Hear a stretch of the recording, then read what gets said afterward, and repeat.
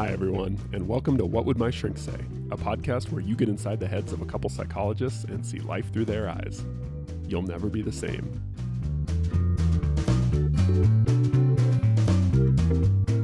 All right, so in our first episode on assertiveness, we talked about how to think about assertiveness, not just as a form of communication, but as a kind of a general approach to life, which really is all about values and being really clear about what's important to you. And then episodes, the kind of second and third episode on assertiveness, we looked at the importance of going after your values, like how to approach your values. Mm-hmm. And then in the third one, we talked about how to essentially protect your values, which often is about saying, just like approach is about saying yes to the things you want. Protecting your values is about saying no to things you don't want, right? Kind of intrusions on your values. Mm-hmm. So I thought in our final episode, we're going to talk about obstacles to assertiveness, which is something we've kind of touched on in each of the individual episodes, but I think we both had some maybe kind of broader themes that come up with ourselves or with our clients that make it hard to be assertive in general. That make it difficult to act assertively? Mm-hmm. Okay. Yeah, whether it means going after what we want, identifying what we want, protecting what's important to us. But kind of what are the things generally that people struggle with when it comes to being assertive? What makes it hard to be assertive? What are the obstacles? I think once values are defined and goals are kind of set, for my clients, it seems to be people and time. People and time. Okay. Seem to be the things that can compromise or that people allow to compromise their values. Okay. Or to stop being assertive about their values. Gotcha. All right. People. Tell me about people. People. Friends, family, loved ones, partners that have they're not conflicting interests, but competing interests, for time or for resources or for attention. And it's easy to say, I've set these goals to really pursue, let's say let's say I have a goal to kind of a value of kind of physical health and optimizing physical health, and I've set some goals to kind of go to the gym every day or whatever that is, and my significant other decides, hey, tomorrow night, let's go do this thing, and it's going to basically mean I can't get my workout in at all. Yeah. And so it's not that it's a bad thing. It's not that your partner's trying to hurt you or that significant other is being reckless with your goals. There's just something they'd like to do that will compete for the resource of time for you to get your goals done, or they want to do something over a weekend where you have time set aside to pursue one of the values that you have. And it's not that it's a direct kind of conflict, but there's a competition for some resource there, right? That other people in your orbit have for you. So given that that's a pretty generalized obstacle to being assertive, to assertiveness, what are some general ways to navigate that? Well, I think what actually comes up is an interesting kind of process where that person may say, hey, here's something I'd like to pursue. It's different from what you'd like to do in an assertive way. And then the process becomes interesting because then you're going to have emotions about that, feelings about that, and usually your response is in that context, right? I'm responding to the way I feel now or what's being said, and that's a difficult thing. So a lot of my clients end up reporting feeling guilty a lot. I feel bad, or I feel like I'm being selfish if I don't compromise my values here. And or if I'm going to act assertively, I'd be a jerk, right. And so there's this kind of interesting emotional, psychological process. And at the end of it, people can potentially say, okay, never mind, I just won't go to the gym, or I won't pursue that activity, or I won't devote that time to my value. So it sounds like what you're almost saying is it's not really other people that are actually the problem. It's that maybe our interactions with other people produce certain emotions in us that then affect what we decide to do. Yeah, emotions, perceptions, whatever that is. But yeah, I think blaming other people for your behavior is a pretty lousy way to go through life.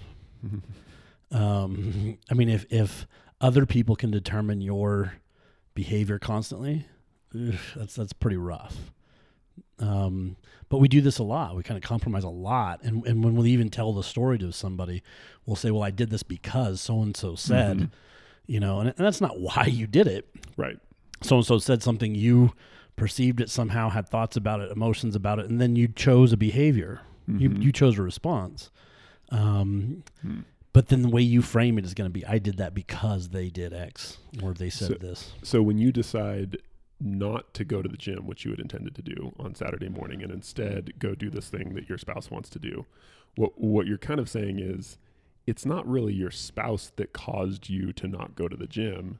It's the fact that you felt guilty, and in order to not feel guilty anymore, you kind of gave up on that value and sort of just went with the flow.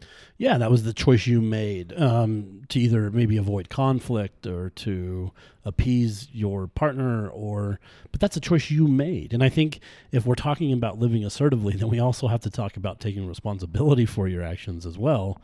And we can't just say that, I want to live assertively, but other people or other things prevent me from doing that. I mean, it really becomes when you're going to behave assertively, you take responsibility for your own actions.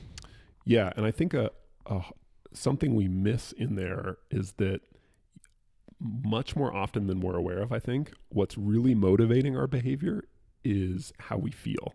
Right. In particular, trying to avoid feeling badly. Right. Or thinking of ourselves badly, or whatever that is. But yeah, it's usually an emotional or kind of perceptual. Yeah, that what issue. Really motivated that not going to the gym and giving up on your value wasn't actually the other person. It was your desire to not feel guilty anymore. Right, or not engage in conflict. Yep. Or not rock the boat, so to speak, or something. Yeah. Yeah. But I think that's a kind of psychological move that's really important to train in ourselves, which is to look at what's really motivating my behavior here. Especially if you're going to say, I want to live assertively, which means I'm going to make choices and engage in behaviors to pursue a certain value. Then you, by default, if you don't pursue that, that's a choice you're making too, right? That's not a living assertively. If you're compromising your values, then you're choosing not to live assertively, basically. But sometimes we like to frame it as, well, it's their fault because they wanted to go do this, so I couldn't go to the gym, and there you go. And that kind of framing, I think, is the opposite of being assertive. That is completely non-assertive to blame other people for your behavior. Yeah, sometimes I frame this with my clients as anytime you make a decision, you can either make one based on your values, so values-based decision-making. I want to be healthy and go to the gym, so I'm going to go to the gym. Or something we all fall into, I think, a lot more, which is emotions-based decision-making. Right. I'm going to not go to the gym because I don't want to feel so guilty, or I don't want to feel the anger that would go along with getting in conflict. Right. That really what's motivating our decisions is how we feel or how we want to feel. Right. And that's not necessarily a bad thing, but you want to watch out for that, because if you're getting in the habit of making decisions based on how you feel, there's often a huge opportunity cost in terms of your values. You're not making decisions based on what's most important to you in your life. Right. Another easy way to look at this, apart from the working out example, is like financial goals. When people say, ooh, I really want to be more responsible financially, and then they get in a situation where friends or whatever are saying, hey, let's do this, it's going to be a little expensive, and they kind of say, oh, okay, yeah, I'll do that. And it's against their values, they know it, but they want to hang out with their friends, they don't want to be left out, or the activity's fun or whatever. But right there, you're choosing not to be assertive, to compromise your value. Right. And that's a choice you're making. to later then say, well, I did that because everybody else wanted to go, to the mountains and go skiing for the weekend. Right. That's ridiculous. You made that choice on your own. Go ahead and accept that. And there's nothing wrong with that. We're always making mistakes. So to go ahead and say, wow, I made that choice because of, peer pressure, or I made that choice because I didn't want to be left out. That's something I need to work on then, right? That's something that might get in the way of this value again, and I need to be better at handling that kind of situation in the future. But you lose all that utility if you just blame it on your friends. Right. You miss out on the fact that, wow, you've got a soft spot for being left out, or you've got a weakness for whatever these things are. And there's an opportunity to work and to own that and to get better. But if you just blame other people, it's a non-starter. Well, and that goes back to that feelings-based decision-making. Ultimately, right. The reason we do that, the reason we blame other people for our decisions is it feels better. You don't feel that guilt over, like, I just abdicated responsibility for this thing that's really important. I just abandoned my own shit. Which makes you feel good temporarily, but at the cost of, I think, something really important, growth. Yeah. Yeah. Because, this is a value you have, and you've picked it for a reason. And then to realize, there are obstacles. And some of the obstacles are my emotional responses, or my, maybe a weakness that I have, or whatever that is. But that's okay. Yeah. Yeah. If that's still a value and you still want to live assertively, address that. Yep. Work on that. But if you're blaming other people or blaming a situation, then you lose that utility really quickly. Yeah. And I think while it's easy to say, I should stop blaming other people and take more responsibility for myself, I think that's a great thing to aspire to. But one practical thing I think that makes that easier to do is to get in the habit of looking at what are my motivations really based on. I think it's almost a superpower to be able to notice, to kind of pop the hood on your own mind and say, oh yeah, like I'm feeling really guilty about the fact that I gave up on this value, which is causing me to want to blame it on someone else. Right. I think for most of us that happens so automatically. Sure. We're just not aware of it. And part of the problem there too, I think, is that when we do that taking responsibilities, sometimes the voice in our head is really negative, and that's useless. You don't need judgment, right? There's no, you don't come back from that weekend skiing and go, oh, I'm an idiot. I'm so stupid because I made that bad choice. That doesn't, there's no utility there. So just to be able to say, wow, why did I make that choice, right? Why did I do that? And get curious about it, but in a non-judgmental way, and just say, whoa, I made that choice based on peer pressure, basically. And man, if I'm going to pursue this value, then I'm going to have to be better at handling peer pressure. There's no judgment in that. I don't need to kick my own ass to learn that or to get better. I just got to kind of step back and say, I'm not good at that thing right there. And I got to get better at that. Sometimes I think my whole job as a therapist is to train people how to start thinking about their own psychology mechanically rather than morally. Yeah. Yeah. Functionally. Like, how does this work for you? Right. Because I have many, many clients who have a really hard time.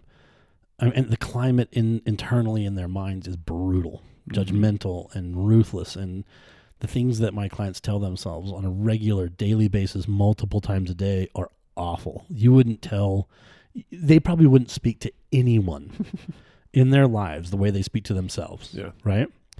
And to realize that doing that, there is no benefit to doing that. None. There's no utility. I've met one person in my entire life who kind of gets motivated by critical judgment internally. And I'm not even super sold that she does it in a healthy way entirely. But for most people, it's just misery. That's all that is. Right. But I think that's why we do it, or get in the habit of doing it, is because we mistakenly think it's motivating. We mistakenly think that's kind of a punishment that will make us stop, or that's ridiculous. I don't know many people who just brutalize themselves. Speaking of being judgmental. ridiculously non-functional. Are we getting How's that? judgmental about people's judgmentalness? No, just to say that it's just not functional and ridiculous by that measure. Like that doesn't work. Produce any outcomes for you that are worthwhile, right? Like, Right. And usually the opposite. It produces a lot of outcomes that are really painful, demoralizing, and lead you to bad ends. Yeah. That's my thought. So compromising with those obstacles, whether it's people, whether it's time, Mm-hmm. there's choice involved there that I think we want to be keen to take responsibility for and really address, like, what is it that's going on that's causing you to make those choices? Yeah, and to address what you actually want, not how you feel. Right. Yeah, the way you feel should factor a lot less into your decision making, probably. I mean, it should be in there. I think Right. feelings are valid, and we all have them, and they're very useful, but they probably shouldn't be magnified in your equation for decision making. Yeah, the idea is not to be a robot. I mean, we all have Right. feelings, and feelings Right. have their place. And Mm-hmm. I think the idea is, can you observe them and notice them and be willing to have them despite going after what's important? I mean, that's assertiveness right Yeah, there. That's yeah. the whole thing. Or take them with you, right? Exactly. You're approaching something you've never done before. You're nervous, maybe a little anxious. Mm-hmm. Sometimes that emotion tells us freeze, don't do it, run away. Can instead of just basing your behavior on that emotion, can you say, wow, I'm going to do this thing and I'm really anxious, right? I'm still going to go through with this. And that's assertiveness, right? Yep. To be able to behave even though. Mm-hmm. Right. Yeah, to go after your values, not your feelings. Right. Yeah. That's great. I think that was good. That was a good one. I have one kind of smaller one that's we haven't really touched on, I think, but I think it's important when people are considering this overall. If they think, I need to work on being a more assertive person generally. I've found that one of the things that often derails people with this is inconsistency. And what I mean by that is, people will have big ideas about how they're going to start being more, I'm going to start standing up to my boss and telling him what I think, and and that may be great eventually. But what often happens, like with any kind of goal setting or new habit formation, if you bite off more than you can chew, you end up kind of falling off the wagon and then getting really judgy and disappointed in yourself. And you go right back to all those old scripts about, well, I just can't do this. This is the way it is. And so I think there's a real art to being patient enough to realize becoming more assertive. This is a long-term play. Like, this is something that's really important to me, and it's worth spending a good amount of time on, and knowing that it's going to be, slow and steady that wins the race. So choosing kind of acts of assertiveness in the beginning that are small and manageable and things you can do in a sustainable way. Kind of scaffolding, right? Building up to. And so if you choose to be assertive about something, it doesn't mean you have to be perfectly assertive about something. It's more about, how do I get more assertive about that? How do I get better? I think it's more about reps than the intensity of the assertive act. I totally agree. Yeah. And I think the reason for that is, when it comes to making any new habit stick and become something you just start to do, I think that only really happens when it goes from being like a habit and an action and a thing that you have to do to just a part of your identity. I mean, people who really care about fitness and who go to the gym regularly, right? It's because they are people who go to the gym. It's part of their identity. It's just who they are. It's not this awful thing that I have to make myself do every day. It's through repetition. It's just become a part of their identity and who they are. And I think that's the thing to strive for with assertiveness, is to make it just a part of who you are. Yeah. But I think to do that, it's more about just getting your reps in than doing really big acts of assertiveness. So I would much rather see someone do one small assertive thing every single day instead of one huge one once a week or once a month. Right. That's going to be much more effective if your long-term goal is to be more assertive. Well, I mean, if we call assertiveness kind of I guess you can call it many things, an adjective or a behavior, but if we say that it's something you practice, it's a verb, it's something you do, then it would be skill-based, and skills are built. Yes. Right. And right away, you're not 100% perfect at it. Yes. Which is why I think it's important to kind of, even once you've identified your value, set a goal, that you're still able to, when you slip, be able to assess and, game plan about what the next step is and how you'll be more assertive or how you'll look at that differently the next time or whatever that is. Right. But I think your point is really good. Start off. How would you frame that though? Start off small. Sustainable. So here's an example. I had a client who had a lot of areas in her life where she wanted to be more assertive. She had a thing with her, one of her parents, where she was just chronically not being assertive, and that was like a really hard, intense relationship, and there was years of all sorts of baggage. So that was like a really hard area to start. Complicated. But long term, that's where she wanted to go. But so where we started though was on a much smaller act of assertiveness, which is where this thing she was mildly annoying to her, and that she would talk about every once in a while, was that she was a stay-at-home mom and with multiple kids, and often just felt like she didn't have enough of her own time to herself. Mm-hmm. And so we talked about this thing she could do, which was, on weekdays when her husband got home from work, her taking an hour she really liked to do yoga, to just go do yoga. Yeah. Now, the problem for her was she was so caught up in the flow of things that she often just forgot to even ask for that. Her husband was totally fine with it. He thought it was a great idea. But she would just, you got tons of kids running around, you got to make dinner, and you just got stuff going on. She would just forget. Right. So we did this really simple thing where she set a recurring reminder on her phone that said assertiveness. And she set it for 5 p.m., which was like, 10 minutes before her husband got home from work. So it reminded her to let her husband know, hey, I think today I want to go do yoga. So excellent. You got the kids. Yeah. And that was something she could do multiple times every single week. Mm-hmm. She got in the habit of being assertive in a very small way. Right. And that, I think, really started to change her identity from someone who's just kind of a doormat to someone who knows what they want and is willing to kind of go after it. Where I've done this in my practice is just, can you be honest? Can you just start there? Oh. Just be honest about, when your partner says, hey, let's go eat here, and you don't want to eat there, go ahead and say, I don't really like that place. Mm-hmm. Can we eat here? Or can you just start being honest about how you feel and what you want in smaller ways? You don't have to set a huge goal right away. You don't have to, but just start being honest about how you feel. Yeah. Yeah. And really small things you have the opportunity to practice day in and day out. And see other people's reactions, because most of the time it's going to be okay. Yeah. Most of the time. But to get that feedback, right, super important. Yeah. Good. Cool. Hey everyone, Nick and I really appreciate you listening to the podcast.